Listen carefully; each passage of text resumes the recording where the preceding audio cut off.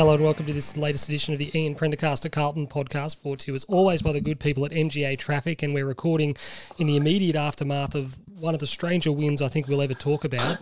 I don't think you'll ever find three people who know less to make of a performance, let alone a win, than what we are tonight. My name's Sean Peterbudge. I'm joined as always by Tim Davis, podcast regular, never misses a beat. Timbo, Dr. Davis. Sean, how are you, sir? Impeccable attendance record as always from you, Tim. It's a pleasure to see you with us. No, it's good to be here, mate. It's but as you said, it was a strange old night tonight, wasn't it? Very, very, very bizarre. Very bizarre. We'll get into the nuts and bolts of it as we go along. And I'm only it's just in jest, Faberganoush, but you are back. You're with us. Barely. Buona sera ragazzi. How you feeling, big fella? Not great. Yep. But what about the performance? Likewise, the performance was on par with my internet connection and hence my Foxtel connection. So I didn't see a lot of Sydney's 7 goals. This could be the first person to have ever reviewed or tried to critically assess a match based on the AFL Live tracking app. Even that really wasn't working. You'll see how much sense can be made of the scoreworm out of Fabian tonight. Well, it is good to have you back, Faberganoush. We missed you last week. We soldiered on without you and proved that everyone's replaceable. Without me, it's really not the same. Everyone's replaceable, and we can just go one man down. None of this Alistair Clarkson, one soldier out, one soldier up. We'll just GWS against us at Marvel. We'll go shorthanded. We'll get it done. We obviously meet tonight in the strange pall of a victory. We sort of mentioned off the top how weird it is to make sense of what we've just seen, because we did get out of jail, and as good as that comeback win was, the first quarter and a bit was twice as bad as any positive we can take out of the result. And there are positives, and we will get to them and celebrate those positives. What we served up in the first quarter and a bit was as bad a football as any team has played in 2020, and we weren't really playing a very good team, at least when Geelong blew Essendon off the park. This is a team legitimately contending for a premiership this year, and there's been other examples as well, but you sort of sat there and went, the golfing class is self-evident and even understandable. Timbo, there are no excuses for our first quarter and a bit. We're sorry to lead off with the negative stuff, such as it is, but Timbo, what we served up from the get-go for the first quarter and a half was disgusting. I think, as you say, just we in our review can follow the pattern of the game, and the pattern of the game was, we weren't clean with the footy, we were rushed, we were bombing, we didn't have structure, and then when the ball hit the ground, we weren't able to put enough pressure on Sydney, and they cut through us like a hot knife through butter, and they were able to put the score on the board, but we weren't even close to them. There wasn't moments where you're going, oh, if this could have happened or that could have happened, we might have been able to prevent that goal. The moment they were out, they were gone, and we were nowhere to be seen. So, however, we were setting up, and we were trying to be able to defend them, coming from back 50 all the way out. It just wasn't working. So it was it needed some serious changing awfully quickly, and we took our sweet time to be able to arrest any control over being able to defend against them. But then the moment that we did, then we were good afterwards, but it was, again, you don't get second chances against too many teams in the AFL, and we lamented our Melbourne performance, saying it was one that was winnable. But when you concede 7 goals, no one deserves to win. So, at least we haven't had 2 of them this year. But as you say, it doesn't make you walk away with any satisfaction. That sound you can hear in the background is Fab writing with a Sharpie, I think it is. Is it a texter? No, just a Bic. The old. I think he's turning the page. Okay. 50-cent Bic. So we just want to make sure we get that on the record, because remember when you said you couldn't hear yourself yawning, and does it come up on the record? Yeah, it does. Sounds like you're writing you and Timbo must have been waffling. Sounds like you're writing the great American novel as you're just recording this one tonight. Faberganoush, I'm always keen to get your opinion after any performance, but after one that's just so polarising, I want some unfettered, unfiltered gold from you. What have you got for me? Well, as you led off with, it's kind of hard for me to to give a full. I watched the second quarter. That's why I want your opinion, because you actually might be able to make more sense of it, having seen less of it. As I'm seeing the score come up, it's. I'm thinking. I was just unaware as to how poor we were playing. So I'm going on the feedback from a few of the trusted people here, but apparently our set, like, just to hear that our setup and our execution is none different to what we've been serving up in the last, say, 6 quarters. It beggars belief against a side where we should be comfortably controlling the game. This should have been a Gold Coast-like controlling of a game. And once the tide turned, it was. But and from what I saw, the 3 quarters that I actually did watch, it appeared that way. But I don't. We just give ourselves no margin for error too often. That's spot on. That's just spot no on. margin for error, and that's the issue we've got, is that what we played once we got our foot in the game was really good, and to finish up, was it 8-1 once we got on the scoreboard? Yeah, it was. So it's 8-9 to 8-4 is your final score. So. Yeah. Our second half structure was. We're going to get to structure shortly, but to go and to do what we were able to do once we eventually got ourselves into the game, as Fabian says, you do that over the course of the first 3 quarters or the majority of the 4 quarters, and you have a very comfortable win, and you actually put a marker in the ground as to the difference between the two sides. There's been a lot of chat in the last couple of weeks about how the Swannies are developing. Oh, they're going to be contending. Oh, Timmy's Bloods. Or Timmy's Bloods. They're going to be contending before you know it. And you go, well, let's wait and see. We are further along that path than they are. And we got a glimpse and we got proof that that is the case, but not before getting an almighty reality check in the first quarter and a bit, as I keep saying. Now, was it effort and application in that first? It was everything. It was everything. It was execution of skills was disgusting. Structure behind the ball, which we're going to touch on, was very, very poor. We were sloppy, obviously by hand and by foot.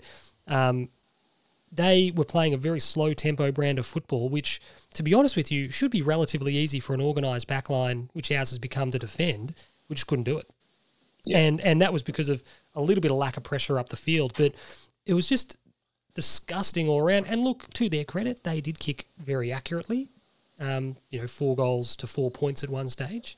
But we didn't have pressure on them, Sean. No, exactly right. Anyone at AFL level needs to be able to execute in that circumstance. But you are right. You are absolutely right.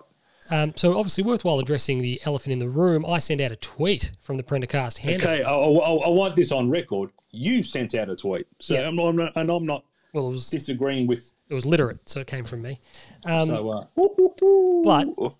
it's effectively asking the question, and it wasn't a call for David Teague to be sacked. People have interpreted it as me saying we need to sack David Teague effective immediately at the halftime break. No. You went fishing. I did a bit. We have some very real questions that need to be asked and answered. And if anyone doesn't think that, if anyone wants to take the 4 points tonight, take the win tonight, and ignore the very alarming trends that we see every single week, and that only seem to matter certain weeks and when certain players do it, we're not going to get any better. And maybe I was a bit wasn't broad enough. I'm speaking, and I've been on this for a week or so, and people can go back through the Twitter and see it. We need to address our entire coaching structure, the personnel and the philosophy, because if things stay the way they are, we might naturally improve. We're going to speak about this a bit later. I had a chat with a guy on Twitter very early in the piece after sending that tweet. And we kick a few goals, and naturally people come out of the woodwork and want to pot you and say you're not a fan and cop that. No one's copping anything. I'm never going to fucking turn down a Carlton goal. Don't care when we're kicking them. But the reality is our first 4 goals of the game were not structure. In the second quarter, our first 4 goals of the game were not kicked based on any kind of structure. We can go through them. Zach Fisher, opportunistic off a pack inside forward 50. Really, really good finish with little time and space. Goal number 1. Goal number 2, Patrick Cripps wins a free kick against a smaller opponent, ends up kicking a really low percentage snap around his body. Fantastic goal, great skill. Goal number 3, Ed Curnow instinctively kicks the ball off the deck, goes into forward 50. Harry Mackay takes a sensational contested mark out on the lead, turns quickly, snaps a goal. Goal number 4, some good pressure from a few different players. Sam Walsh gut runs into the forward 50, gathers on the overlap, excellent running goal on his right. Those are our first 4 goals. They have nothing to do with structure. They have nothing to do with moves from the box. They have everything to do with individual skill from a couple of players at a time. That's the breakdown. That's the breakdown. So 100%. So when people sit there and say, oh, well, Tiki moved the magnets, to his eternal credit, absolutely he did in the second half. But we got ourselves back into that game and back into within striking distance, wholly and solely on the back of the efforts, a handful of them, individual players. So when we sit here and, look, we love, and we made no bones about this a couple of weeks ago, Heath Bucks had a bit of a stab. I'm not 100% sure if it's in jest or if he's had a bullet in the chamber for months after we said he'd overreacted to our loss to the ladder-leading Port Adelaide, who I believe, Tim, are they still on top of the ladder? At last look, yes. So ladder-leading Port Adelaide beat us with a kick after the siren, and there were several people in the Carlton community who went spare about it. Absolutely spare. So we front up tonight, however many months later, we turn in probably the most disgusting performance of our season to date. And that's Melbourne was worse. Melbourne was bad, but Melbourne are a better team than Sydney. Sydney beat them last week. But generally speaking, I know what you're saying. We turn up. Melbourne are an enigma within themselves. I know they are. Well, so are we. We turn up tonight having frittered away 2 brilliant opportunities to win matches in the last 2 weeks from very, very winnable positions. We turn up tonight and turn in the performance we did. We're 7 goals down before we can even blink. And people are coming out going, leaving themselves nowhere to go, leaving themselves, the outrage is not evident. There's no critical critique of that. Apparently I've come out and said, geez, we probably need to have a look at the coaching group. No, look. If you said that, I reckon you wouldn't have. That's what I was saying. Yeah, we need to have a very serious. You're a learned individual, and you've come out with a tweet. I reckon plenty of thinking it. Did we appoint the wrong guy? Not is the mix in the coach's box wrong. I think that's always a pertinent question. Which is fine. You can pose the question. I've got no issue with you posing the question, and people getting fucking sensitive over it, and and a bit precious in their responses. You've asked a question, right? It's I don't necessarily personally think that David Teague is the wrong guy. I think in his 24, 5 games in charge, I think we're about 50-50. Now, do I think as a coaching collective that we are where we should be and that everything is rosy? Very far from it. And if that isn't being looked at / questioned / do you know what I mean? At a board level, at a football department level, thinking this needs to change, then we are kidding ourselves, and that is something that people have to get serious about. Now, Fab, I didn't obviously, as I clarify, I didn't suggest we sack David Teague. What I was suggesting, as I said, was probably more coaching group based, but at the same time, you got. I think that's what you intended. I don't think it's come off that way. Yeah, so you got people coming out going, well, we just keep sacking the coach. Do we just keep sacking the coach? And my response to one of them was, until you find a good one, yeah, sure. Yeah. Look, and that goes for if he's the wrong one. But that goes for a head coach, for a line coach, for a development coach. You don't just get a job. It's not a tenure. You don't get a job for 4 or 5 years. As soon as your coach isn't the man, whether he be the head coach or a line coach, see you later. That's how Essendon are where they are. So that was the point. And as we said, so you had people coming out of the woodwork to have a crack, and that's their prerogative. Well, put it on the slap your jacks down, which is what we do on this podcast. Okay, the man himself. What's your personal opinion? My personal opinion is there are trends to our performances which lay at the feet of the coach, and that is the senior coach, not his assistant coaches. We're going to get on to these briefly.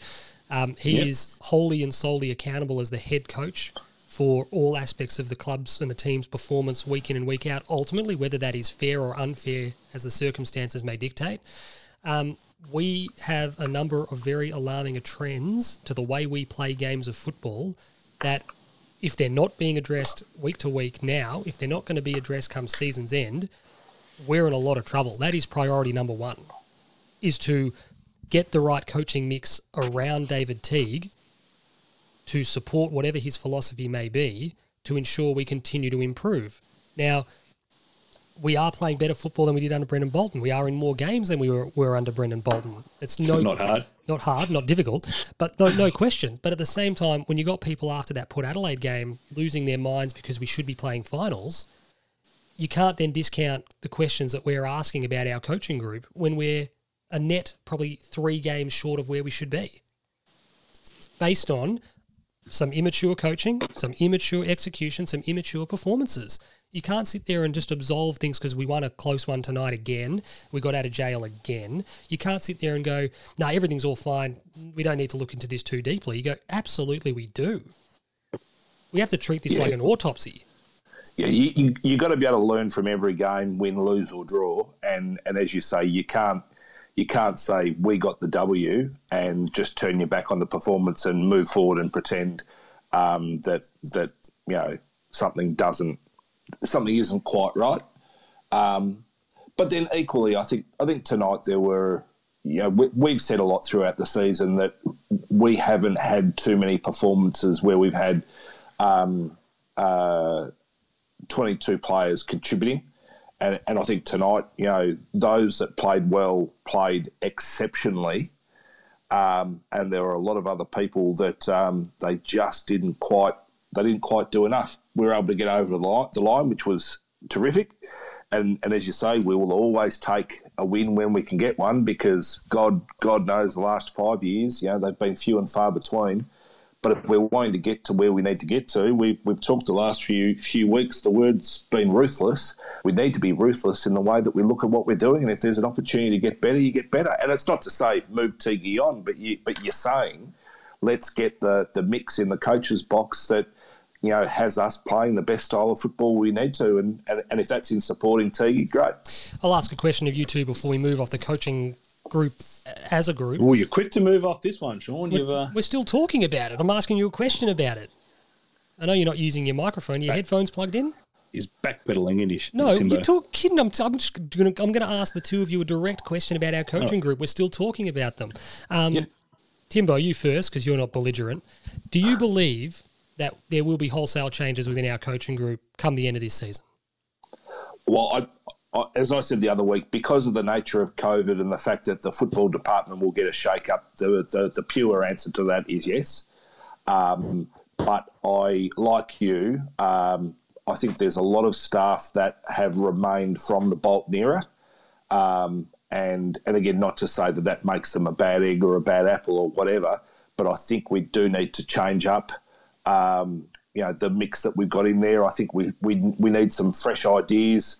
And I think we need to change it up. I think the focus on development needs to increase further, and we've got to be playing a more modern style of football. And the slingshot out of defence and the ability to be able to cut us open is hurting us. So how we need to structure up to be able to defend against that, we need to be better at. Fabian, what's the question again, Sean? Do you believe there'll be a clean out of our coaching ranks come season's end? I don't think there'll be a wholesale clean out. I think there'll be changes.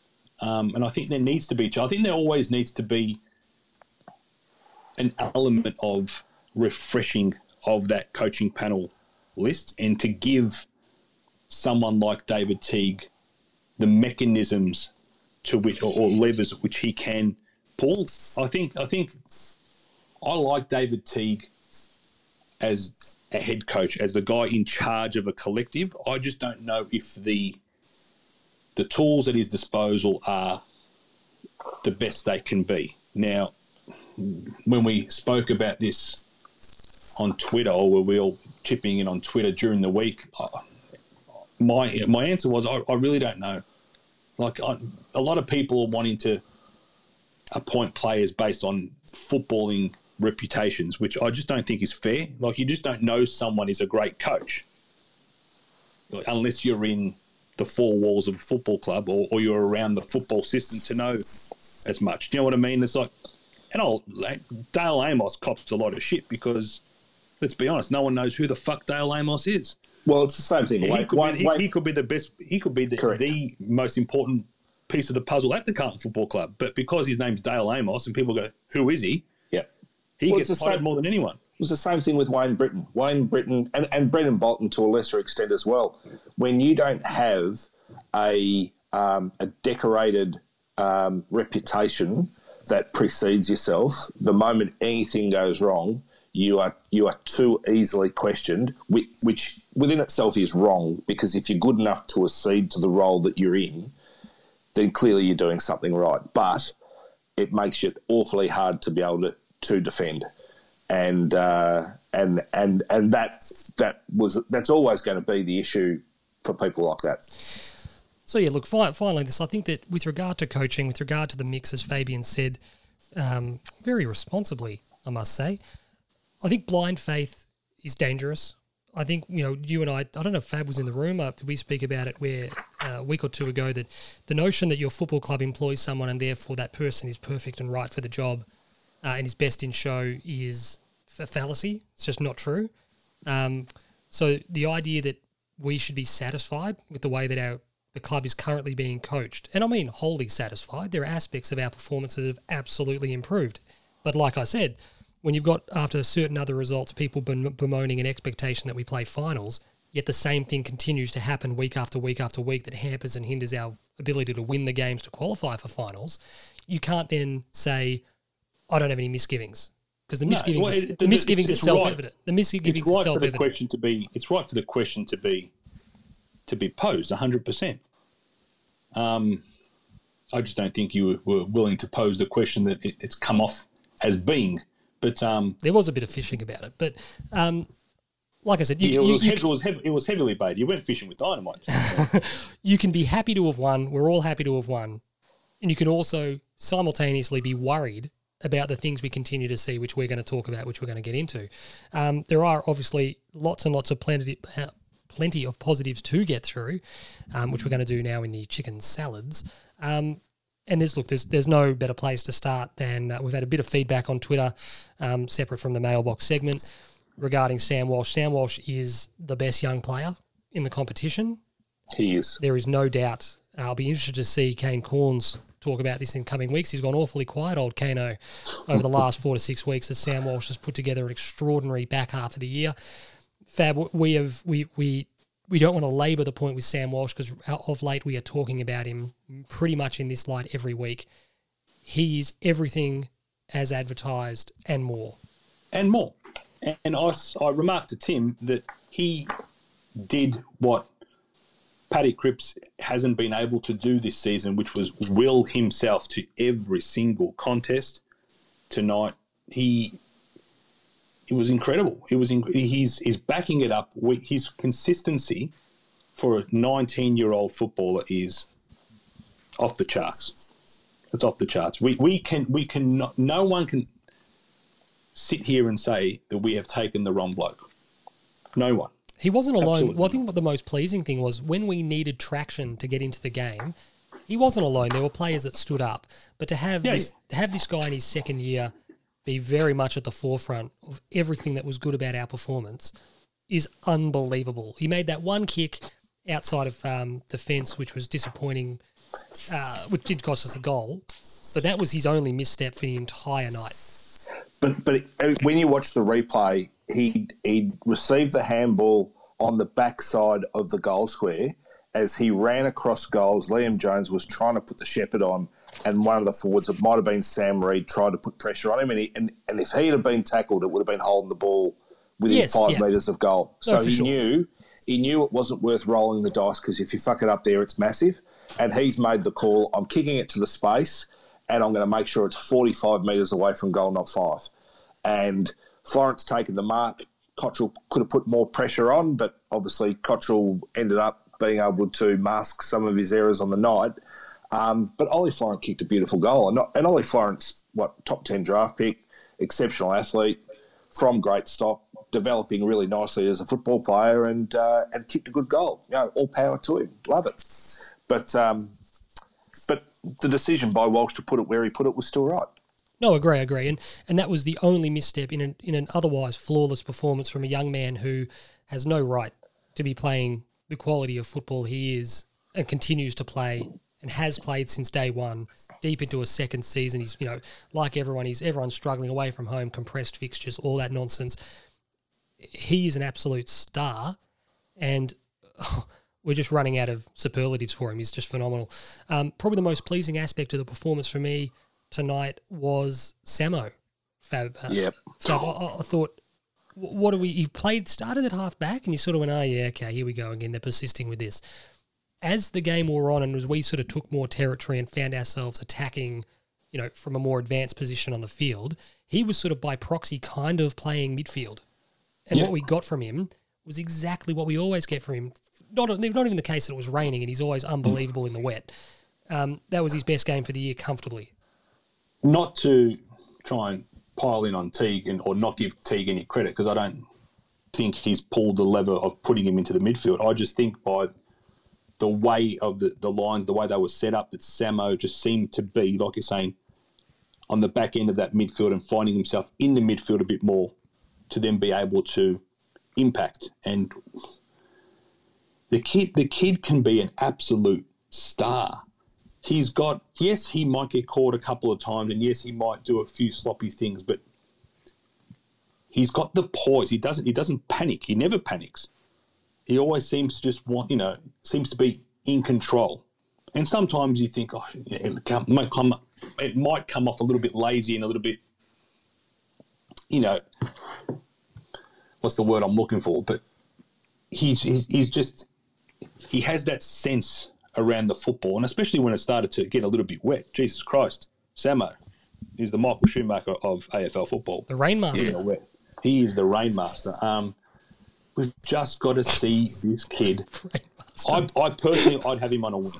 Do you know when Bernie Eccleston, that senile old fool, one of the things, rather than senile old he was fool, just a used car salesman, legitimately. One of his ideas at one point to liven up Formula One was to randomly ad hoc just turn the sprinklers on around the track.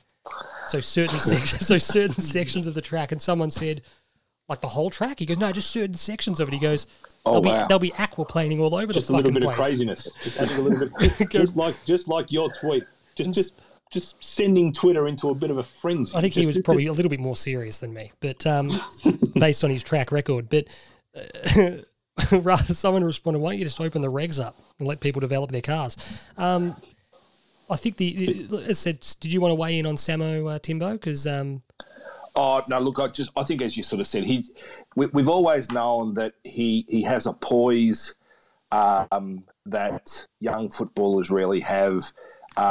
He's that footballer that can create time and space. He's never panicked, and he's probably not. He's not a long kicking footballer. He's just a guy that can distribute and pick off those, 20 to 30 metre picks. I don't think we have any long kicking footballers, Timbo, at all. Yeah, but a long kick in modern day football just asks to be marked too. So I think one of our key long kicking footballers is Jacob Weathering. I think when he takes the game on and he looks to expand and push and press and all that sort of stuff, his foot skills and his ability to be able to distribute and open up play is as good as any player in the competition. And at 196 centimetres, to go with being the best key defender in the competition, he might be the best rebounding halfback flanker as well. We were talking about Samo still, Timbo, but yeah, we can segue into Weeders. Timbo, you said we don't have long kickers. Weeders. I'll put this to both of you guys. We all asked for him to play midfield minutes. I personally see him as the opposite wing to Walsh. Yeah. Yeah, so do I. In the sense, people are like, we want to see Sam Walsh more in the guts. The wing gets Sam close enough to the guts, and when he's in and around it, you're a part of a midfield collective. I think Samo is the complement to Sam Walsh on the other wing. So I agree. I agree with. I think it's. And whilst Jack Newnes has brought a lot to the side, and his finishing and his forward craft has been quite good, and he's obviously had a lot of moments, and he had a quarter today where he really did inject himself into the game. He did. I think Jack Newnes has kind of taken that position away from Samo. But not that Samo's been put back because of Jack Newnes, but I'd rather see Samo being played there. And if that means Jack Newnes is the collateral damage, then so be it. Yeah, I think that's a long-term lens, isn't it? That's sort of looking at it going, the old depth chart idea of whose development is and who's a priority. And no disrespect to individuals, Jack Nunes has been a really serviceable pickup for us this year. You look at the numbers dispassionately, you remove the Freo goal, and you sort of sit there and go, no, he's had a really good year. Like, he's been a really good pickup for us. So, but the long-term for us is absolutely Sam Petrevski-Seton and even someone like a Lockie O'Brien, whoever it is. They're the long-term priorities. However, actually, I don't want to hijack the pod. Maybe this is a note I'll make myself to have a chat about later, because it's not a chicken shit or a chicken salad. I'll make a note. We'll come back to this one. We'll come back to this if we have time. Wiedering, Timbo, you stepped at one toe in the waters there of Lake Wiedering, and we're going to chuck our bathers on and dive in, because this guy... The yellow ones? The yellow ones. The bananas. Or they were electric blue, didn't you say? No, we were normally electric blue, and for one national championship, we amalgamated with a team from Mornington, and we wore black and yellow tracksuits, but we raced in fluoro yellow speedos. So where were you? What was your swimming club? The Aqua Arena. We were the Bulleen Aqua Stars. The Aqua Stars. Sean? The Aqua Stars. So what on earth compelled you to merge with a team from Mornington, of all places?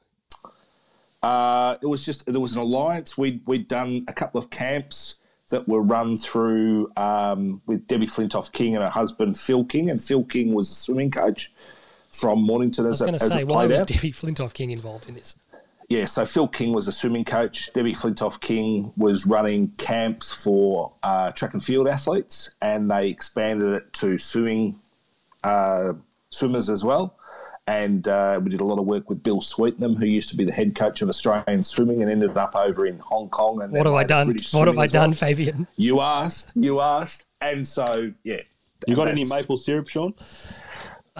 Ooh, sweet waffles. Slap on the waffles. Slap on the waffles. Get me an Eggo. Well, do you want to talk about Wiedering, Timbo? Do we want to get back to him? Or he's a good player, I suppose. He's playing well.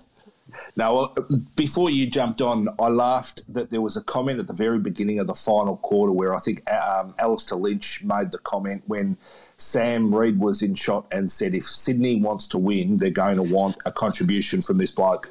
And you've just gone, mate, he's standing next to Jacob Wiedering. He ain't touching the footy.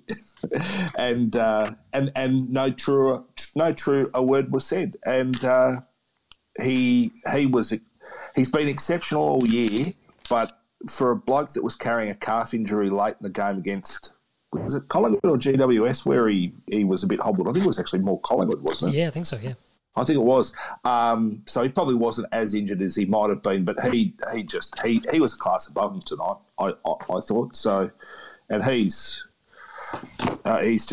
gets better. And it's actually becoming scary how good he is now, but he just keeps improving as well. So he's just a joy to watch at the moment. So, well, Fabian, Timbo and I are wading in the waters of Lake Wiedering. Do you want to join us? I'm already in the middle of the lake, mate. I'm on one of those inflatable bananas. It's a flamingo. I thought you were going to say you're in one of those paddle boat things, just kicking around. He's got the confidence now. He's got the confidence that complements his natural ability. He's a man. That kick he had in the third quarter, where he had I think the Simo was on for an easy out option handball, but he just got it, he gathered in, just a little snap over the shoulder to whoever it was in the wing. I was like, he's not phased.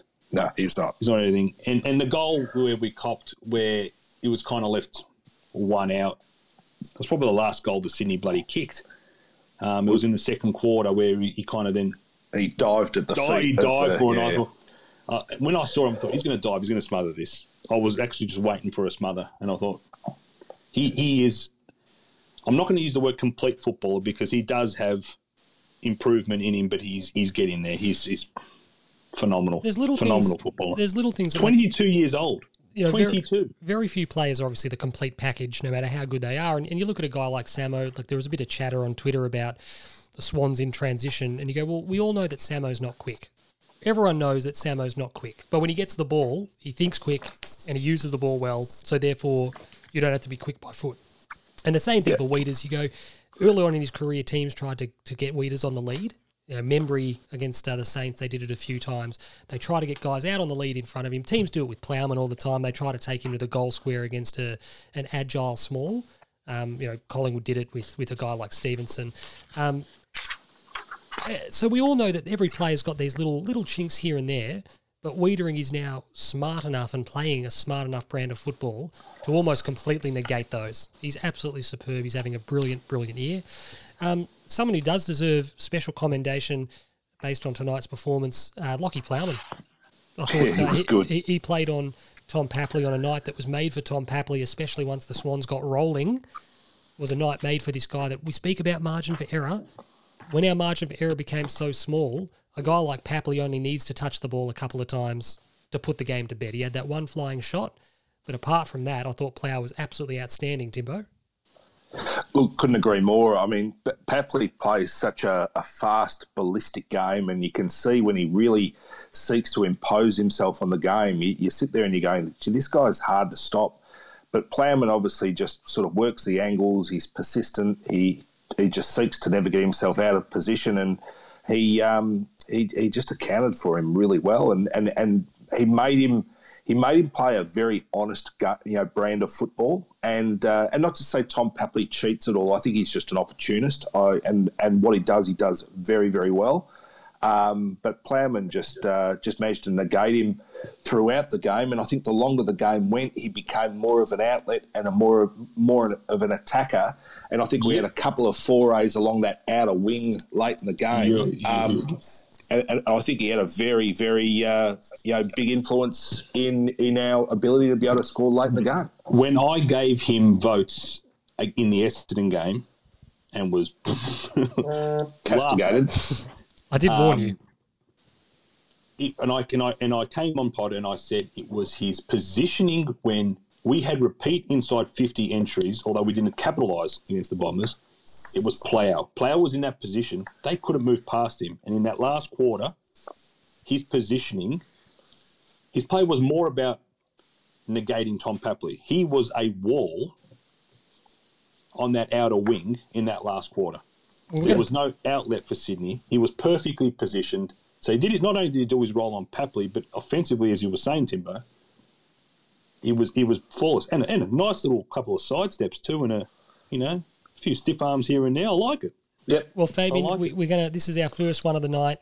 I'm proud to be the one to do it. We're gonna have our first soccer metaphor for the night. Oh, here we go. You know, at the back, you got over the defence. As long as you do not mention Arsenal, that bloody camouflage, whatever it's called. Oh my God, that Manchester United kid! What a piece of chicken shit that is. Have you seen it? Have you seen it, Timbo? The shirt's bad. The shirt, it's like a convoluted zebra crossing. The shirt is bad enough, but the shorts and the socks are the same. It looks like pajamas. People will lose their jobs because of that kit. Like they will. People are online going, I know we're digressing, but Timbo, if you see it, you think it's a hoax. I can't. I'm just waiting for Ash to pick it up. He'll be tweeting me left, right. You're looking at your watch going, is it April 1st? What's going on here? It's like if we wore black shorts and black socks, you'd go, you'd go, it's a quirky shirt. It's a quirky shirt if it's just the shirt. You go, that's a bit quirky, a bit different. The whole kit. It makes our grey shorts from about 3 years ago look like a great idea. It makes it look like an Armani suit. You've made my night. Absolutely appalling. But the point I was going to make is, and the point you make about Plow, is that whether it be a central defensive midfielder or a really good centre-back playing a kind of a high line, what you rely on a world-class, a Makalele type, is to not necessarily touch the ball, but to control and command the space.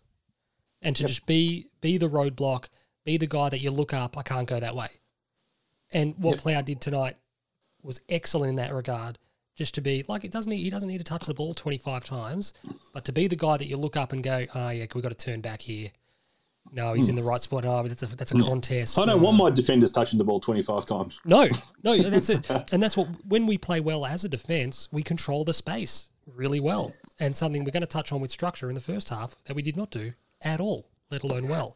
And I hope too, if we can get to the stage that we have Plowman on one side of the ground and we have Marchbank on the other, who's going to be equally a handful for the opposition is going to be a nice problem to have if we can get them all on the field at the same time. Absolutely agree. The big positive, the big plus, we had a lot of guys put in some great performances, after we got that run on.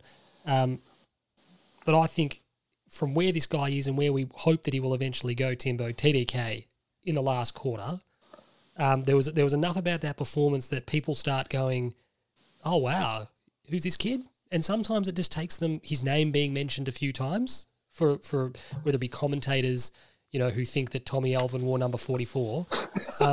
Wasn't that ridiculous? I think navy blue households around Australia went 31 dipshits. Yeah, well, and at least they turned around and say if you're saying it's definitely not Tommy Alvin because 44 was Justin Madden. He only played 300 and something games in the number. I think what happened, easily forgotten. Digressing again, I think what happened was it was Williamson and Owies in the shot. So I think that Jonathan Brown got a bit discombobulated. His wires got crossed. He has been hit in the head a lot. He has had a lot of concussions. I reckon by the end he also had no idea who the Greek freak was as well. All he was doing, he said Jimmy the Greek.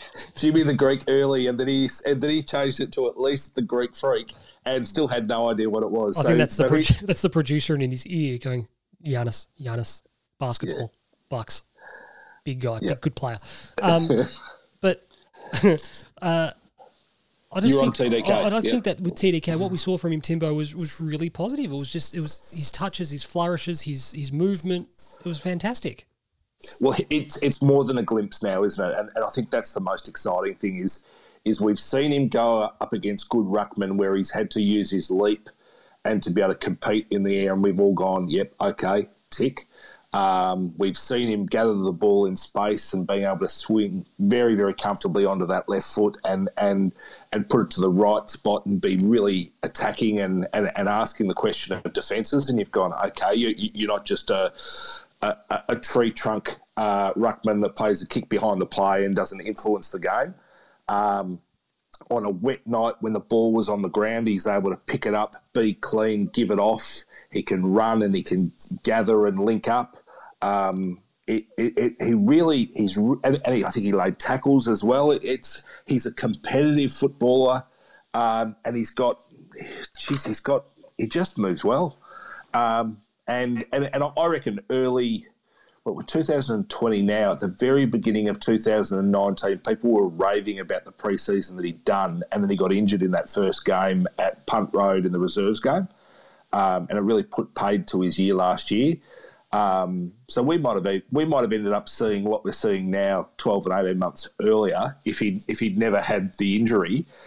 But you look at his size and his frame, he's just going to bolt on such size to that body at the moment. He's still such a work in progress, but everything that you look at, you just go, just give me more.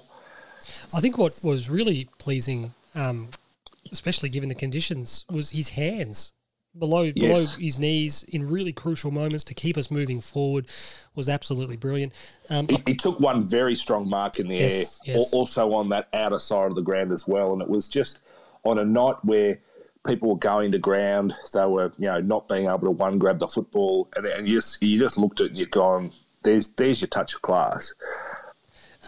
Absolutely. Thanks, by the way, for helping me as I was floundering in Lake Wittering, looking for who the fuck were we talking about? I'm on the banana float and I'm rolling around going, what fucking play were we talking about? I got it literally the split second you said Conning and you pulled me out. Fab, I think it was really, really good as well to see, Cripper just get a little bit more touch. He didn't have an exceptional night by any means, but, he wasn't vintage Patrick Cripps, but by the same token, all that positive energy that we spoke about against West Coast, which was channeled in the wrong... Hawthorn, I think it was, which was channeled in the wrong way when he was trying to influence and stamp himself on the game and it just didn't go his way and he just couldn't influence... He couldn't affect the contest.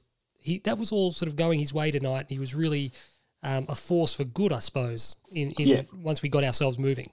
He wasn't vintage Cripper, but he was injecting himself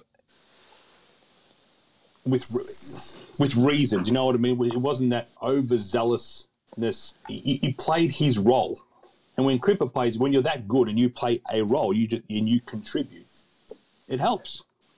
It helps, and it's there wasn't any of that frustrated. You know that he's been doing it for months. He's been so frustrated that he's been giving away free kicks left, right, and centre. Didn't do that tonight, except for the one that nearly bloody cost us the game, which, fuck me, how that gets called. Timbo was, you know, ridiculous. Timbo was like an Indian spinner on a fifth day turner over in Pune, just appealing for everything in the last quarter. The texts were running hot. The ball was being like patted away outside, like you're going, you're losing the plot, Timbo. But it illustrated at least the point that they were probably all half free kicks, but the umpire had essentially made a decision. The whistle's kind of going away. We're not going to be paying any cheap ones.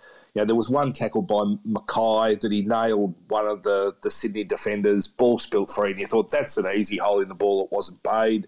When Sam Docherty nailed Nick Blakey when he'd gone back, it had gotten out of the back and he nailed him. He'd probably taken 2 steps, but I've always been a big believer that you reward the tackle, and to me that's just a free kick, and not one person in the world would have complained if you'd paid that hole in the ball, but they balled that up, and so you sit there and you're going, okay, you're not paying any free kicks and you live with it, and then you see the recidivist garden gnome that is Rui Taylor, who then goes, throws his... We're not allowed to. What would friend of the pod Pete Molinas have said about Louis' effort? You took his head off. Oh, he took his head off. Pete still does love Louis Taylor. But with 30 seconds to go in a game when there's a goal the difference, that free kick doesn't get paid. Well, it wasn't a free kick in the first instance, but a professional umpire cannot get sucked into that bullshit. But especially when it's a player that has form. Agreed. The coconut was almost getting picked right off the tree.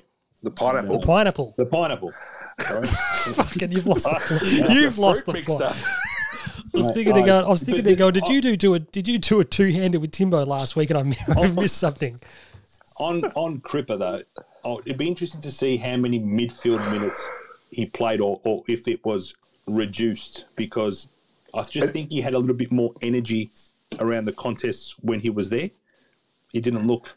Like I said, he's obviously not 100%, but he looked better. He's a warrior. And he might just be coming out the other side. He might be just coming out the other side of whatever it is that he's been dealing with. But he's certainly pre-finals training block. Well, yeah, exactly right.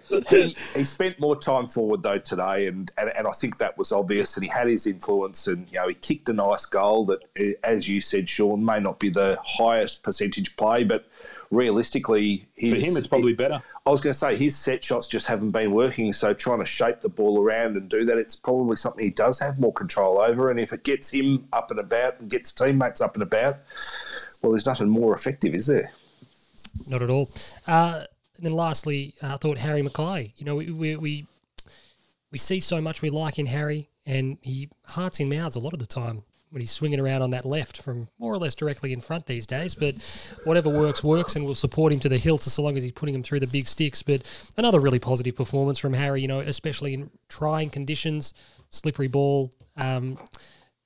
Forward entries weren't that great. I thought he competed, really well for the most part and bobbed up at crucial times to kick big goals. And by no means an outstanding performance, but we're asking this kid to pretty much battle, one out really, to lead our forward line when he's not ready to do that.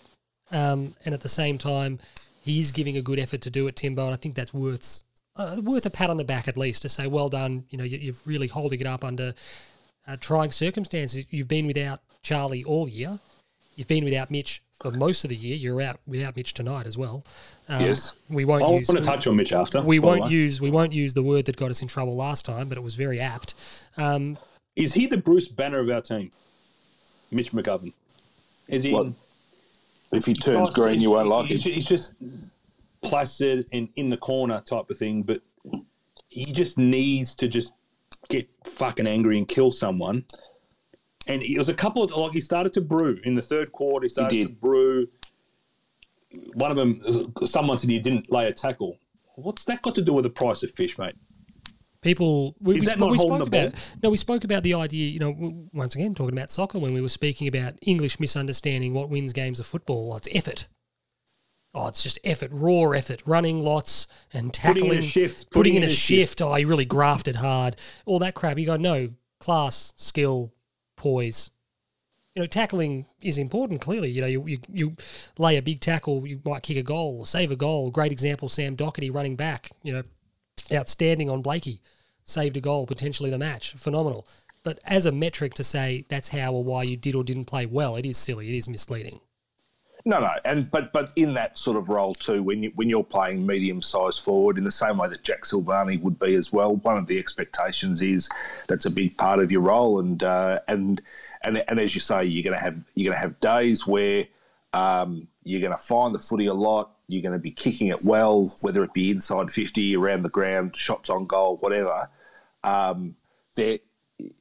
Equally, there's going to be some skills that are going to be a bit off. Well, there was a lot that was off about Mitch tonight, and if the only thing that you can control and the only thing you can be doing is laying tackles, at least make sure you're doing that too. So, do we look for him enough?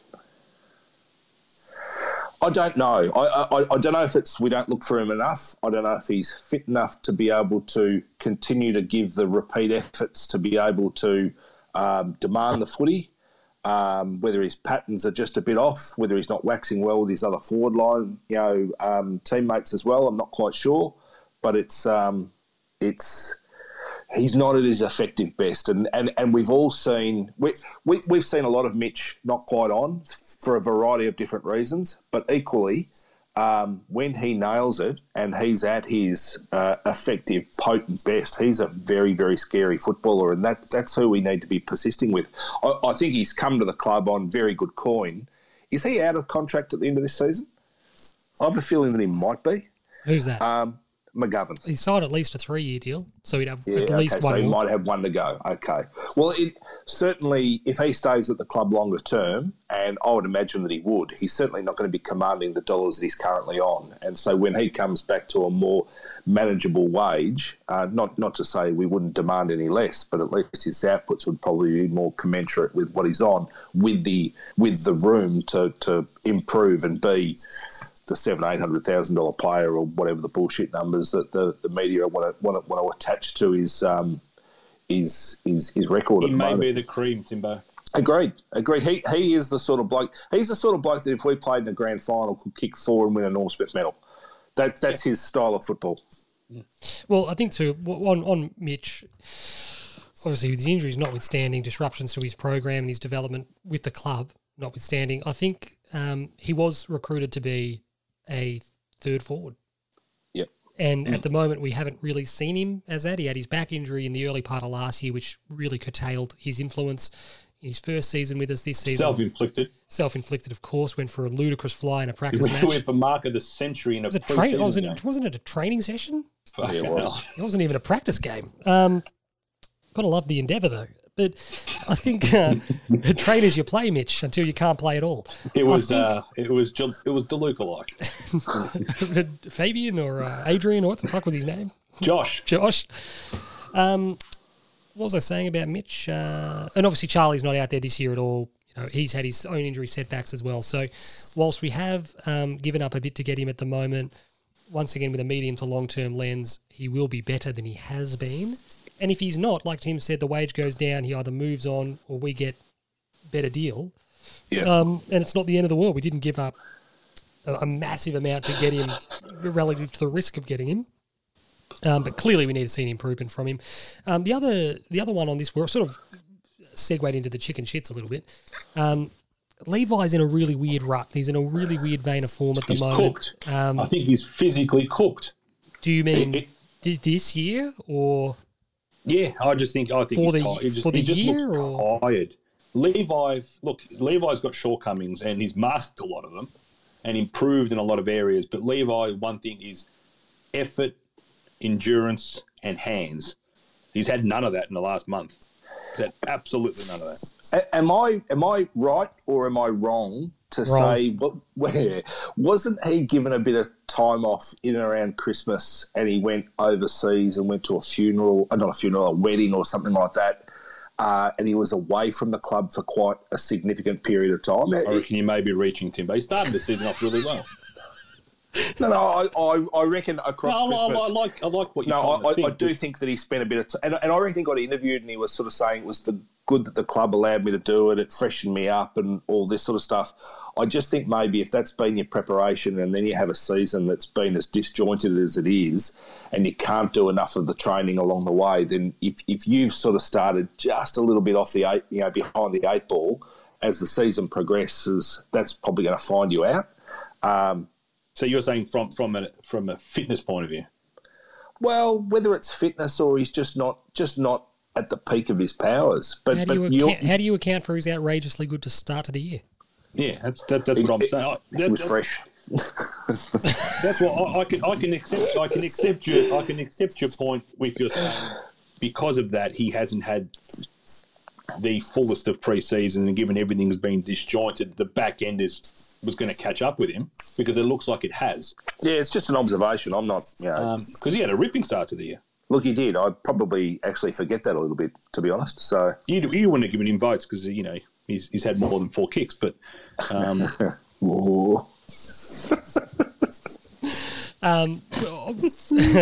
So just in terms of the chicken shits, we sort of touched on them a little bit at the start of the program. Just structurally, there's some issues that we clearly need to address. Once we shut the back door in the second half, we were a lot better. But when we speak about trends and with regard to our coaching group being aware of and then accountable for trends, something we need to be accountable and aware of is why we can't defend the corridor. Why, Fabian? Why do we let teams attack into 100 metres of open field? It puts an enormous amount of pressure on our defensive unit. It creates massive stakes on every defensive contest. We leave a paddock between the last man and the goal far too often. And credit to the Swans, they exploited that absolutely ruthlessly. Yep. I don't know if it's in-game transitions. Obviously, the opposition are going to try and do things to... People aren't just going to let you set up and do what you want. But is it our in-game adjustments just aren't there? Now, I don't know if the coaching staff don't equip us with the tools to be able to implement those changes on the fly, or, and this is what I think it's more of, or it's a combination of, is that our on-field leadership doesn't identify it, and there's no on-field coach. There's no on-field coach whatsoever. No. And I love Sam Doherty, but I don't see him organising a backline or organising what's in front of him and saying, guys, this is fucking open, close it up. Yeah, the quarter time breaks, it seemed to be more similar. As a master tactician, identifying where, what and how out on the field. Cade Simpson's definitely not it. Mark Murphy's definitely not. Who is it? We don't have it. Probably Withering and Walsh. And that's I completely agree. And once again, we speak about it all the time. You know, once we've gotten rolling on these soccer talks, we've really lent into them and we're really, really going hell for leather with them. Took us a while to find one, but now we've got a couple. Welcome to BBC 5 Live Football Daily Podcast. London buses, Fab. We've struggled to find one for a while. Now they're coming like you wouldn't believe.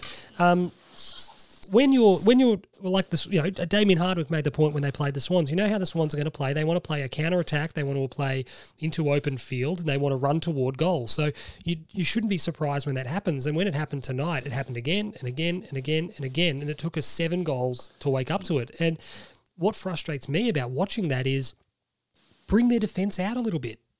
Go back 40 metres. You see in soccer, if we're playing against a team that's defending on the edge of their box, you draw them out. You don't just let them sit on the edge of their box. You draw them out. You take the ball back into your own half. You C-shape it, you switch it, you move it around. You try to create space so they don't just get to compress and compact in their defensive 50, which is what they want to do. Dimmer, 75,000 men. We're kicking into 75,000 men. That's what we were doing. And you're sitting there going, why are we surprised about this?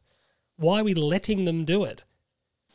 That's what the frustrating thing for me was, Timbo. I mean, you are above... Especially that it's early. Absolutely. Like if time's on your side, there's no rush. There's no need to try and rush. You've got the ball. Possess it. Move them around. Move them around. Take your time. I understand it's wet. You don't want to take unnecessary risks chipping it around, but you've got to take your time, especially when time is on your side. We're not behind. It's the start of the game. No, well, we did more of it later. Later on in the game, we were we were more prepared to be able to move it around and go for some of the extravagant switches. And as you're sort of saying, why are you prepared to do that when the game's on the line and there's not much difference between yourself and the opposition? And yet, early in the game when you can just be a bit more measured, you don't. So, well, you are. I said this. Having a chat to Pete during the week. Shout out to the great man. This might be, and I know the modern footy. A lot of people. We talk about how the old principles of footy or the old way football used to be played, and modern football sometimes, while it's evolved, there's elements that we just need sometimes to take. Now, you go back 6-7 years ago, you had a Zach Tui that, when in doubt, if everyone's going to be that fucking far into our forward 50, sorry, but French, I'm a little bit fired up, but who's that outlet kick that we can just handball to someone at 55 and just have a pot shot? Tom Williamson or Jack Newton. Tom Williamson has a 45-metre kick on him, Timber. It's a misconception that this kid's got a rake kick. I disagree. Are you saying that he? Are you saying? I'm telling you, we don't have a kick Fab, in our side. Are you saying that Tom Williamson is a latter-day Chris Bryan? Where there was this misconception that Chris Bryan just used to kick the ball really high. He didn't necessarily kick it far. Tom Williamson is as tall.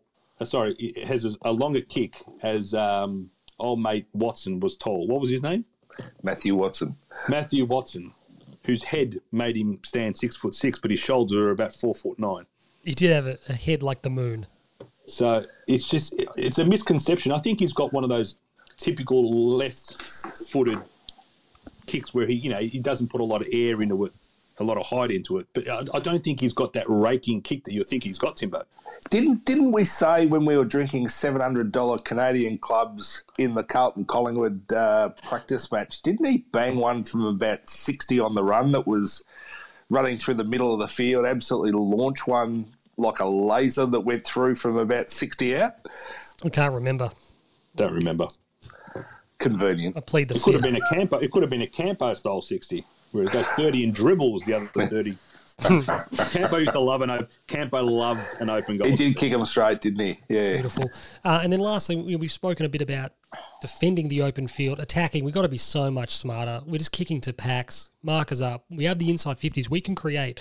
Today's a bit of a misnomer because, like we said, the Swans like to defend with numbers and pack their D50, but just kicking mindlessly into packs as we've been doing over the last 3 or 4 weeks is not going to cut it at AFL level, generally speaking, and certainly not at the level we want to get to. So how much of that, Timbo, do you think is a necessity based on the fact that we are playing a little bit short-handed in a sense where you look at we don't have quite the forward mix we would like to have, but at the same time, we've got to have a bit more finesse than we've been showing. But I think, as you say, when we have the full complement of forwards in our forward line, we still don't want to be kicking that way anyway. It still has to be. It still has to be the smarter movement of the football and understanding when you do bang it long or you look for the shorter option. And exactly as Fab sort of said, or you said, Sean, you're just trying to draw the defence out a little bit. Create space for yourself and be smarter. And find, options, whether it be sort of, fat side or whatever else. As I was losing my mind earlier, I actually said we should kick the ball inside 50 and dribble it along the ground because... that was a Ken Hinkley playbook, Fab, and Timbo's power. Kicking it long and high was not going to work for us. So if you kicked a tumbling punt inside 50 when things weren't working... what is the worst thing that could... I mean, I know the worst thing that could be happening is they just gather the ball and they run it coast to coast and kick an 8th goal. But at that stage, you're going, what we're trying is not working. Is there another way of going about this? Because, again, what was becoming an issue for us is we were predictable. They knew what we were going to do. They knew how to defend it, and then they had an outlet that they could attack and hurt us. And keeping on doing exactly the same thing was never going to work out well for us. So you might have noticed of late, Fab, this has become like a seminar about Ken Hinkley's coaching. I reckon Timbo's worked pats in the back for Kenny into the last 3 episodes we've done. I'm keeping a tab of them, Timbo. Still loves the power. He loves the power. Still loves the power. You left that grand final at 3/4 time, Timbo. I did. Mustn't love them too much.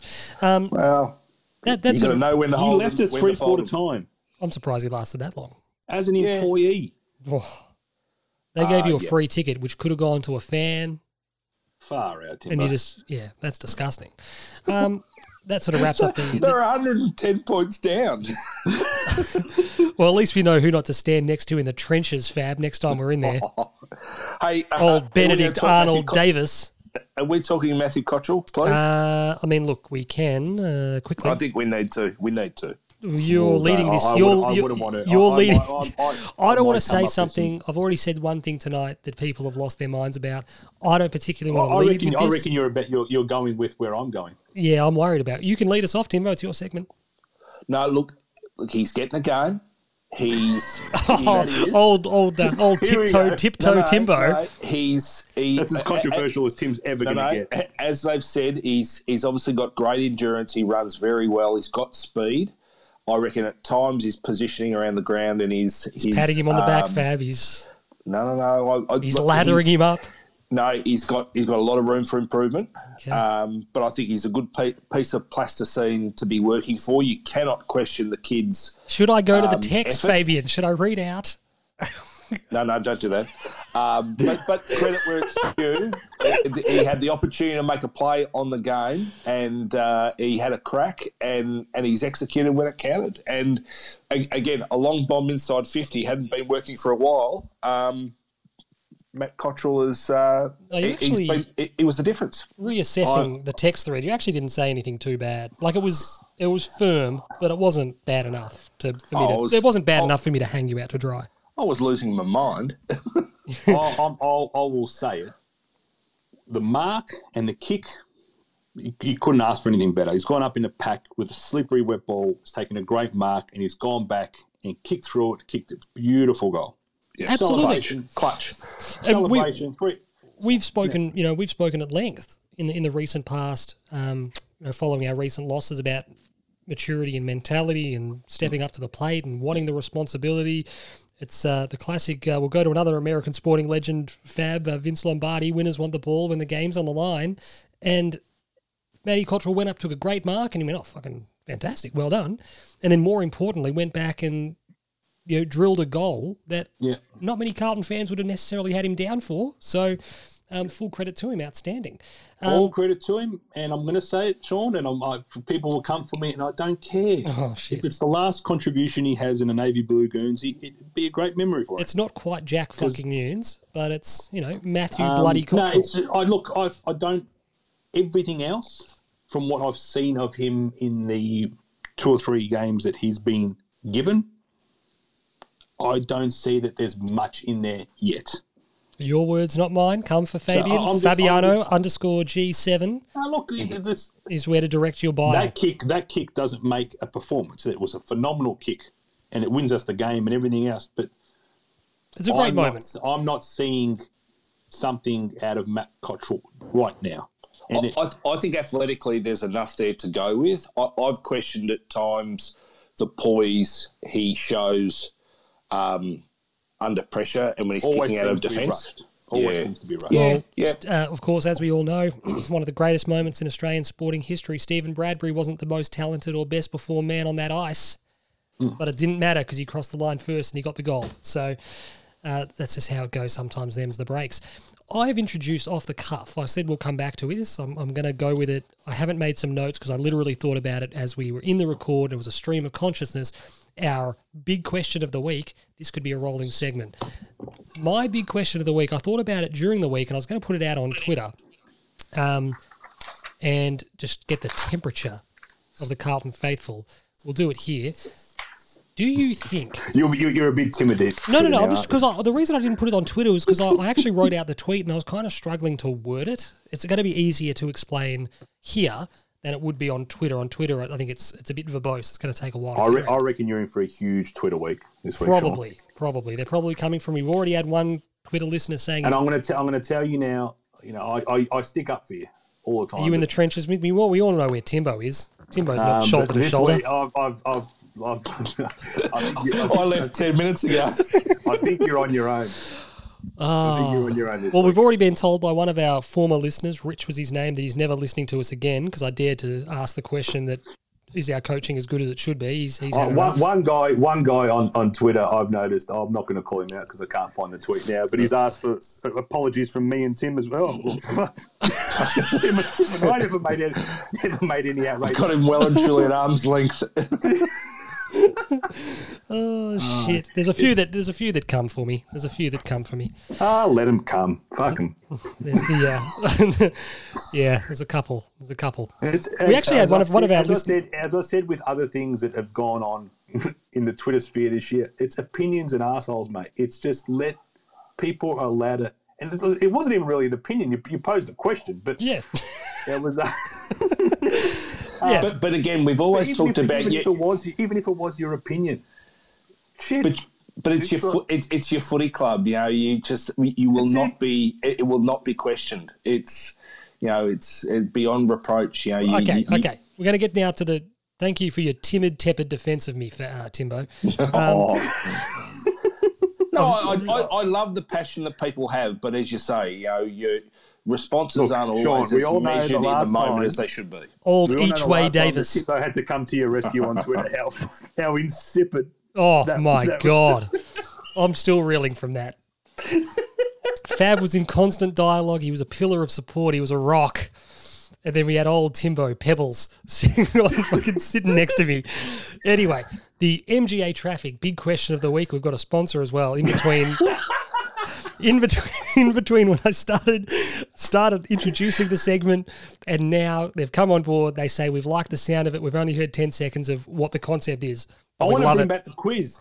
Oh, fucking hell, the quiz. Shut up. I actually listened to an old quiz the other day. It was good. Fucking shut up. Was that the great Flexi Pave? No. That was the one that you won. I won this one. All right, the big question. The MGA. I was Felice Kafusi. Ask the people if they want the quiz back. This takes a lot of fucking work. It is, yeah. The MGA traffic big question of the week is, now bear with me whilst I get it out because like I said, it's a stream of consciousness. Do you believe that at the moment the Carlton Football Club's selection policy is being guided by, not guided, but influenced, lent on by the commercial realities that the football industry finds itself in? So we are obviously a club coming from a long way back.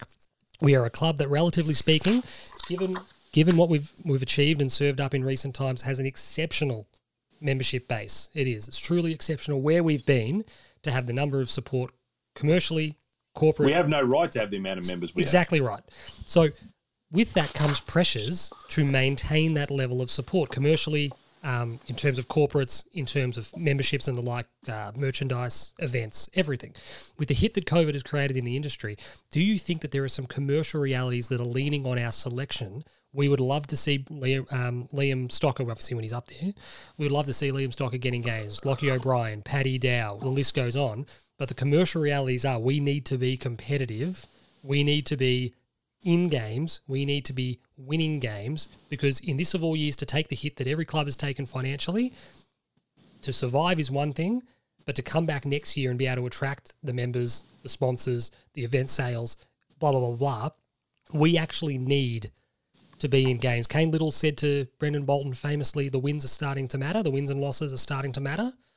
When he pulled the trigger, a couple of weeks later, admittedly we were 4 from 44, but so I don't think the wins and losses started to matter a long time before he told him. But I just get a bit of a sense, and I wonder, I put it out to you and I put it out to the listeners, we have all been clamouring for kids to be injected in the team, particularly after the disappointments of the last 2 weeks. Is there a commercial aspect to, okay, well, look, we'd love to play Lockie O'Brien, but Jack Noons is a bigger body. He's more solid over the ball. He's got more runs on the board, etc. We would love to have seen Tom DeConning a little bit earlier. He's in the team now, but Mark Pitnet's bigger body, a lot stronger, etc., etc. There's examples. We would love to see whoever might be playing in defence, they go, no, Kate Simpson's more experienced. He's got the runs on the board. Reason Ed's on the ball, Murph's on the ball, etc., etc. Discuss. I think we have prioritised wins. From a commercial point of view, I'm not 100% sure that that's the driving factor, as opposed to moving the culture of the football club along to a point where we have to start to demand performances and wins. And I'm not saying, I just want to be clear. And not continue to sacrifice that for development. So I just want to be clear. I'm not saying that I agree or disagree. I'm not saying I think it's a bad thing or whatever. Just a question. I do think our selections aren't necessarily with we're not as development at the forefront. With development at the forefront, it's more about the wins and losses, whether it be for commercial reasons or otherwise. Yeah. Because we are a fickle fan base. I mean, there was a tweet sent out during the second quarter calling for the coach's head during the second quarter. So, I mean, that just shows how fickle the fan base is, Timbo. But I don't know. Like I said, I'm not saying I agree with it, I disagree with it, I think it's true or not. It's just a thought I had during the week that, you know, we all want to see the kids. We all want to see certain kids. Just not your own. Just not, yeah. Or, you know, that'd be a shock to me. And Sean, for what it's worth, I think it's definitely a thing. There is always a balance at match committee that says 22 players are going to run out in the ground. Do the 22 need to be the 22 most competitive players that give ourselves the best chance of getting 4 points? Or is there a balance struck whereby you sacrifice two of your better, not your better players, but your better chances of winning to be able to get games into 2 players in a week? And whoever that is, whether it's Sam Philp, it's Liam Stocker, it's Paddy Dow, it's Lockie O'Brien, it's Tom De Koning. Whatever the case may be, you cannot be that stagnant. You will always need to put some kids in. I think tonight we rested Pitnet. I think the fact that we were going up against Alir and Callum Sinclair, we could probably take a little bit of risk on who we were up against. And so we said, we were able to say Tom De Koning, you're our number one ruckman. But given his performance, I mean, that's probably the question then probably becomes, when we play Richmond in round 1 next year, who's our first ruck? Matthew Cruiser. Matthew Cruiser, if he's on the list and fit. Yeah. It's an interesting question. I agree. Well, that was the MGA Traffic big question of the week. We'll see how that's received and whether it gets another run. Now to the mailbox. We'll get through some mailbox questions if I can find them. This is where you should have like a little bit of a sound grab, Sean, on this new fang-dangled bit of equipment you've got. A ding-ding, a ding-ding. We could do... you can go out and live record it during the day. Could be cool. Just get a sound off a asset website. There'd be one on YouTube. Like, even we would have called the mailbox. I would have thought we call it like panel, with the new panel that the NRL whistle would have been a feature of our pod. Do I have the NRL panel? Yes. Yeah. I'm actually going to keep that on just in case the waffle iron comes out, and we can just push that when people have spoken for too long. I forgot that was there. But Tim and I don't have access to a button when you waffle. It's true. That's one of the benefits of having the Roadcaster podcaster owning the gear. Yes. So the mailbox we'll kick off. Could we call it something else? I don't know. We could play Elvis or Return to Sender. I don't know. Ooh, the King. Love the King. Well, speaking of the King, we'll start with the King, Adam King. Hi, boys. I want more venom from the cockroach. More fire and brimstone up the lads when they're just drifting like tonight. Am I wrong to expect some fighting words and spirit from the coach? We'll throw that to you, Fabian. I've been calling for it for a while. We'll move on from that. No, I'm joking. I've been calling for it for a while. I think that you need, in this day and age, you can't go full Parko, but you also can't be everybody's mate, and not everything is a lesson to be taught with, a calm and measured approach. It's kind of how I take parenting. I don't do the 20/20 parenting either. I don't do the sit your kids down and just explain to them that they've done something wrong. Every now and then they need a rocket just to let them know. What about the time you invited me over? I thought, because Kelly was out with the girls and Fab goes, do you want to come over and we'll watch? Something was on, I don't know what it was. And I was like, yeah, sure thing. I came around and basically I was like a proxy babysitter whilst Fabian put together some reindeer lights. It was Christmas time. I put the the reindeer on the front lawn. Yeah, and Fabian was getting more and more agitated with Harvey, probably more than Alexander. They were frustrating me that night. I got over there and I was like, hey kids, how you going? I locked them in the backyard with Uncle Sean and said, just go and play some soccer. He did. And initially, we're sitting there and Alexander kept eating chicken nuggets off the ground and Fabian. It was a nightmare. You do call a spade when they step a toenail out of line. They're in no doubt as to your frame of mind. Yeah, you've just got to tell them. They're going to know where the line is. Before people ring Child Protective Services, it's not. He's not stepping over the line, but he's very firm. He's very firm. I'm on the line. Verbal. This is all verbal. It's just all verbal. You miss with 100% of the barbs you don't fire at your children. I'm not advocating David Teague take the belt off and take to the players. Verbally, let them know. Verbally take the belt off. I think there's times where it can be useful. I'm not saying if you go to the well all the time, it becomes, the Bruce Rioch yelling at all the Arsenal players, and then Arsene Wenger comes in and gives them the hug. You need that balance, because then Arsene Wenger hugged everybody for 15 years, and that did nothing for him in the end either. So you need that balance. You need to give them the coaching and the kind of the soft and gentle approach, but every now and then you just need to go. And I said it to you today, Timbo. The Justin Leppich, grab someone by the scruff of the neck and let them know they're playing shit. The orange roughie. We'll move on to question number 2. This one's for you, Timbo. Justin, where are you? Justin Savio. Thanks for the message, Justin. Big question on Mitch McGovern. Surely drop for the Adelaide game, or can the coaches do an SBS trick to get him some confidence? I think it's an interesting question to ask. I think I'm keen for your thoughts. I know my position on it, but where do you sit? Oh, look, I'm a big believer in a couple of things. I'm a big believer in there are some players that you just have to persist with and give them time to be able to get touch, because they're not going to get it anywhere in any way else. And I'm prepared to persist with Mitch McGovern from that perspective. What I'm also a very big believer in is players get up when they play against former opposition teams. And so I would like to see him out there against Adelaide. Short and sharp, Timbo. Love it. But he wasn't great tonight. No, he was not great tonight. He actually didn't even give me time to tee up a second question for Fab. Chris Make one up off the cuff. Chris Marantelli gets in touch. Is it not counterintuitive to have 3 tall forwards when you play a game style where you press up the forward half of the ground, creating mass congestion in your forward 50? It's a very pertinent question, Fab. I think we can play with it because I think they're all very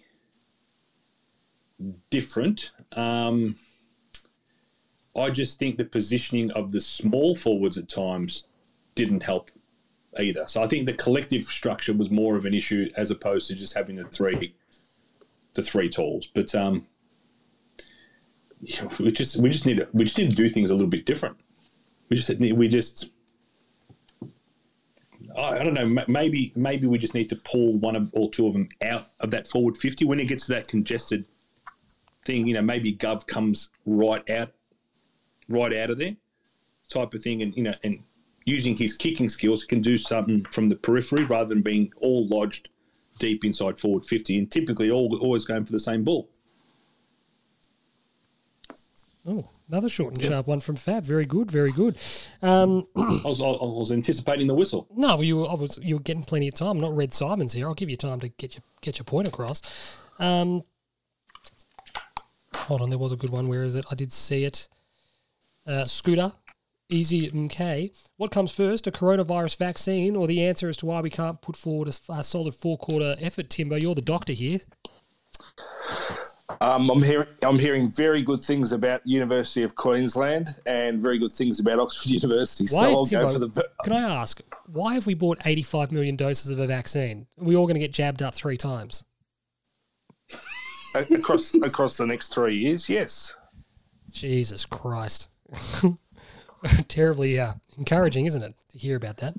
Do you have a flu shot every year? Never had a single flu shot. Oh, well, that explains a lot. I don't get it. I don't get the flu. No, fair enough. How's your supercomputer going, Timbo? How's your model? Nah, it didn't do it. Did you answer that question? I cut you off before you did, but... What was the question? No, you were saying... I was saying the vaccine comes first, but... But it is a good question because you go, what we've seen it, when we play close enough to 4 quarters, we win. Well, absolutely. I mean, all throughout the year, we've always had one, really bad quarter, and obviously, early in the season, it was our first quarters were letting us down horribly, and we seem to be able to correct that, and then we get ourselves into a position come 3/4 time, and then we'd give nothing. And, I mean, the first quarter was, again, we talked about it being bad, but we racked up another 20 inside 50s, which meant to that stage we'd had 62 inside 50s for 1 goal, and the 1 goal was a cheap one that went out the back to Mark Murphy, who kicked one off the ground in the goal square against GWS, and you sit there and you're going, I don't even know that you can count that one. So we were in a bad patch. There's absolutely no doubt about that, but... we fought our way clear. I mean, we still only kicked 8 goals, which is nothing to get excited about as such. But, hopefully there's something to be learnt about finding a way to win when you just got to do it. So, if that's the only takeaway from tonight, fighting your way back into a game and then finding the goal when you need it, I guess we've got to take it. And then lastly, for the mailbox, Fab, we've got Jay Strang Senior. Do we need to be trailing at 3/4 time to win a game? We're just joking, but it does appear that way. Do we lack the motivation and need to be underdogs? And I think it's an interesting... I use the word philosophical a lot, but I think it's an interesting question because when we've had games on our racket the last 2 weeks, we've seemed tight. We've seemed burdened by finishing it off. And although we were only... was it a kick behind or kicking a bit behind?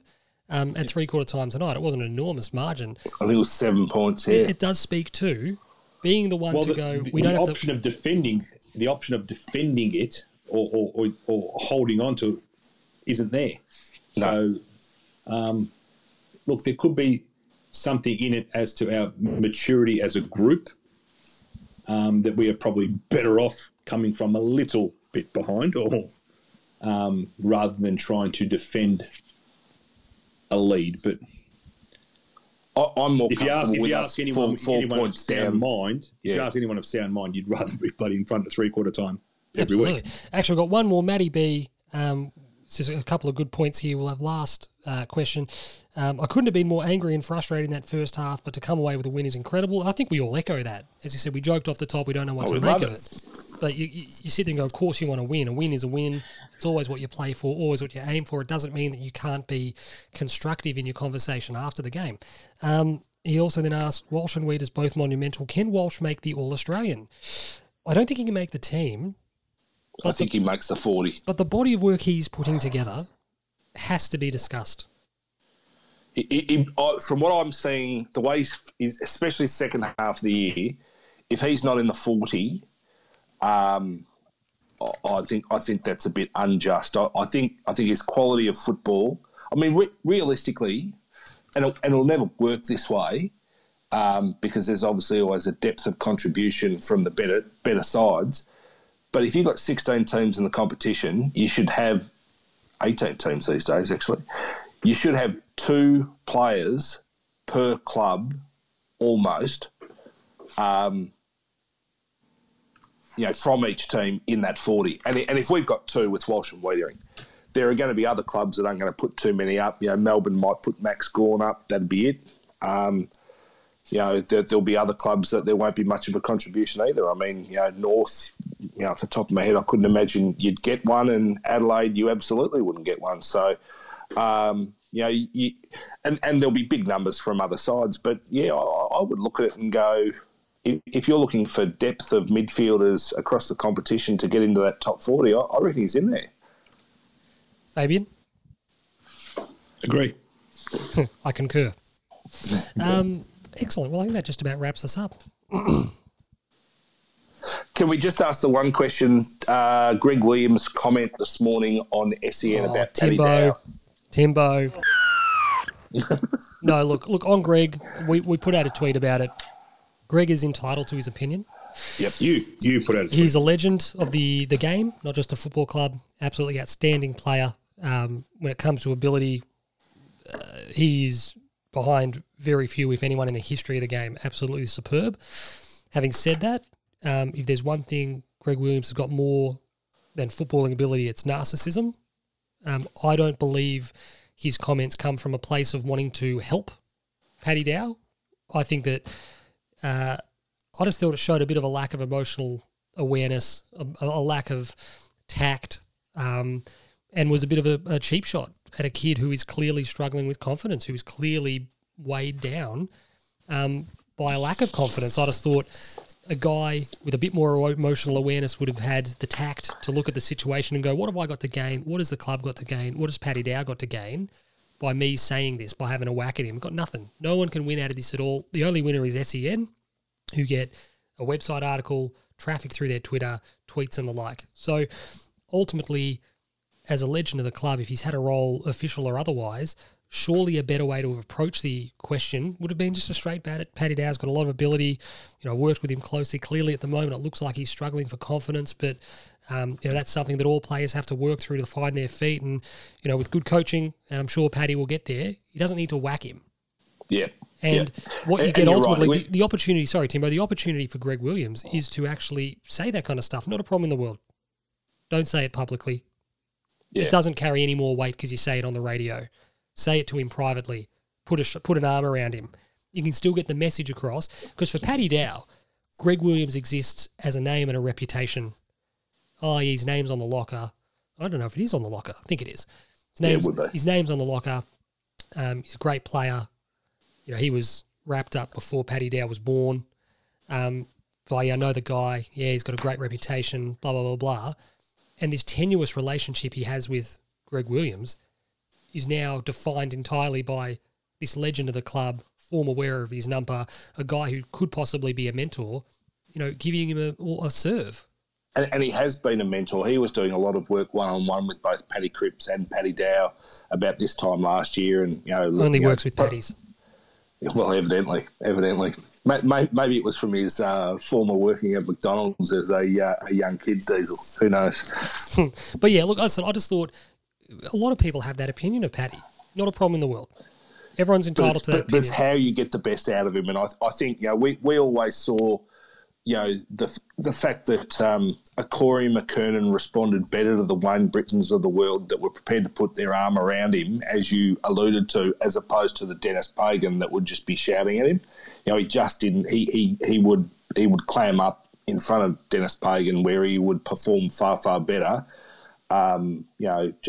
Just being looked after. So, and that's not to say, maybe Paddy Dow will be a better footballer with someone screaming at him to be able to get more out of him. But those that are closer to him and understand him and his personality will know better. It was an interesting point, but again, he's not without talent, and I think that's the takeaway from the whole discussion. Don't think the point. I think to Sean's point, I don't think the point needs to be made. Yeah. On public radio.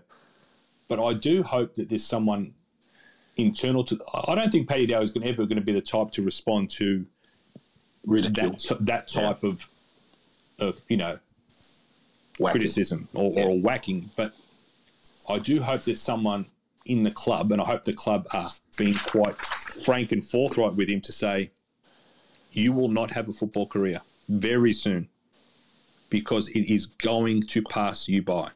This thing that Paddy Dow has got all the time in the world, it's not. Paddy Cripps said it maybe the start of last season. It's up to you to decide when you want to be a good footballer. It's got nothing to do with your age. Now, I'm not saying that Paddy Dow is going to come out and be the best player at the club. No. But he may not even be on the list in a year and a half. And he's got too much talent for that to happen. And something's got to give, and it has to come from within. And I think the message just has to be, Paddy, it's up to you whether you want a career. And the same with Lockie. It's up to you whether you want a career. I think the fact that they're two good mates is our biggest asset because, both not playing. They're both not playing. They've both battled, and I think they would both be one another's confidant to say, what's going on? We've just wasted a year. And then what are we going to do about it? And hopefully the response is we're going to do a massive preparation for the preseason. So once preseason starts, we're absolutely flying and ready to go. It is at least what I hope. So I think we've just in closing, I mean, we've spoken about what we've lost this season with regard to the COVID situation and the second tier and all that kind of stuff. Players like Paddy Dow, Lockie O'Brien, Liam Stocker, Tom De Koning, to his credits, coming to the senior team, etc. Even someone like, I'll use an example of Ben Silvani. So in December of last year, Ben Silvani is aware enough to go, geez, this was a big year for me. Make or break year for me on an AFL list. Not, Paddy Dow and Lockie O'Brien aren't in the same boat just in terms of how massive this year was for them, but it was important. But he would have sat there and thought, worst case scenario, I'm going to play every week in the twos. I'm going to play, they're going to give me a role down back, wherever it is, and I'm going to get it every game to ply my trade, to develop, to push for another contract, to push for a senior berth, et cetera, et cetera. That opportunity has been taken away entirely. So even if Paddy Dow's out of form, even if Lockie O'Brien's out of form, et cetera, worst case for them is they would have been playing in a good quality system, at a good quality level of football, in games of football that matter, et cetera. And potentially dominating. And potentially doing a Nick Graham. Yeah. And absolutely tearing it up. And at least put yourself in the mix. And that has been completely taken away from them by the circumstances everyone finds them in. And I think that when we're discussing players and their form and their development, particularly this year, there needs to be an awareness and an acknowledgement that it's not a year like others. And that's why, people have come for me with regard to the coaching comment, and I fully understand and appreciate there are elements out of everyone's control in that sphere. And the same for the players, and Paddy Dow central to that. You would have been playing on ball in the second best competition in Australia. Instead, you're playing scratch matches 13 on 13 on the oval outside Metricon. Which teaches you nothing about how to be playing in the furnace that is AFL midfield. Zero. It's actually almost pointless.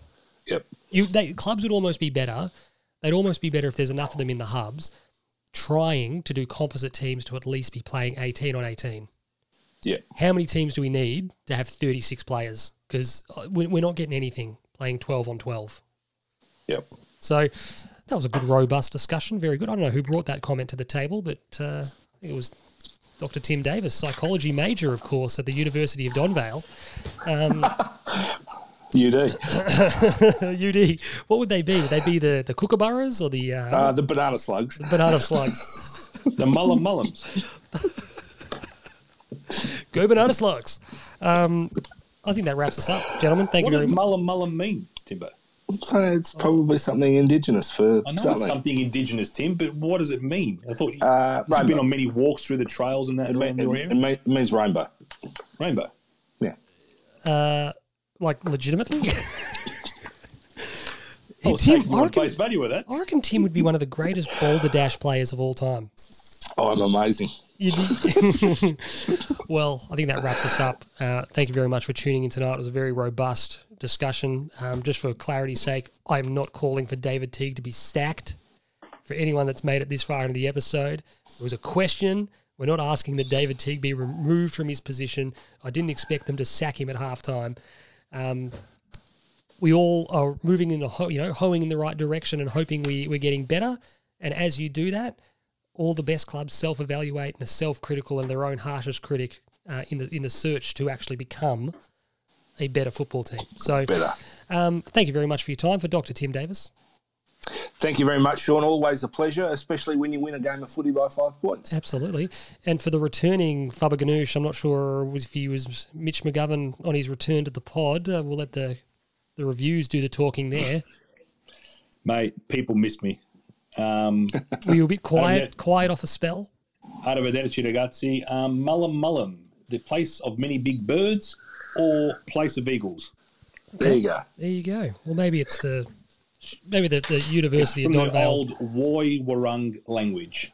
So there you go, Timbo. Learn a little bit more about the history about the area in which you live. Done. You Luddite. A big shout out to my boy Terry as well, who I got to chat to this week, and I think you guys are going to do the same coming up as well. We've completely... oh, shit, very good of you to mention that, because I'd forgotten it. It was an excellent chat. Terry Degani and the Blue Abroad channel are going to have a chat with each of us. Timbo's first cab off the rank. It's available via the Blue Abroad channels, Facebook, Twitter and the like, and it was really, really good. So special shout out to Terry for teeing that up and putting together a... Kelly kept asking if Terry was holding a straight face, and just she felt like Terry just wanted to laugh every time Tim started waffling. But no, it was very, very good. If you haven't listened to it... No, it was a very, very good chat. Yeah, it was. I really enjoyed it. You got the history of the podcast completely wrong. But well, you're going to address that, Fab. I think Correct. Terry's chatting to Fab in the next day or two. So he was asking for history from the wrong guy because I just didn't have the finer details of it all absolutely down. But again, Timbo, in classic Davis fashion, it was fantastic how confident you were in your answer. No one would ever have questioned it. No one had any reason to question it. You gave him completely the wrong answer, but no one had any reason to question it. Everyone's probably going, oh, fair enough, that's interesting. But yeah, so thank you very much. Definitely check that out if you got the time. We'll catch you next week. Thanks, guys. Go Blues. She's reaching for a backpack, puts out a cigarette and gets on the bus. She's sitting on a secret she didn't ask for, no girl ever did. But there's a whisper in her heartbeat, she can hear it just enough to keep her alive when she's breathing in the blowback. There's nothing you can offer she ain't already tried, but she's breathing in the blowback.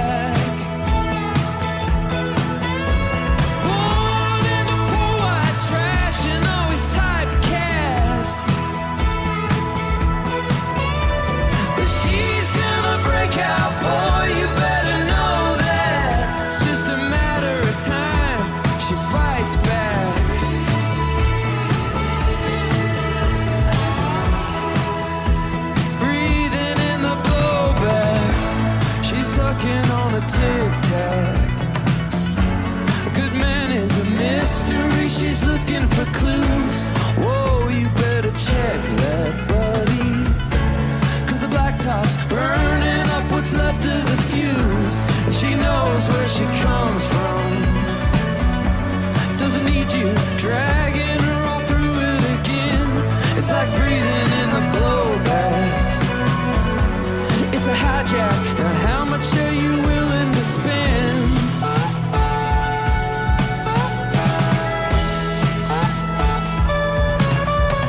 She's breathing in the blowback. Born in the poor white trash and always typecast. But she's gonna break out, boy, you better know that. It's just a matter of time. She fights back.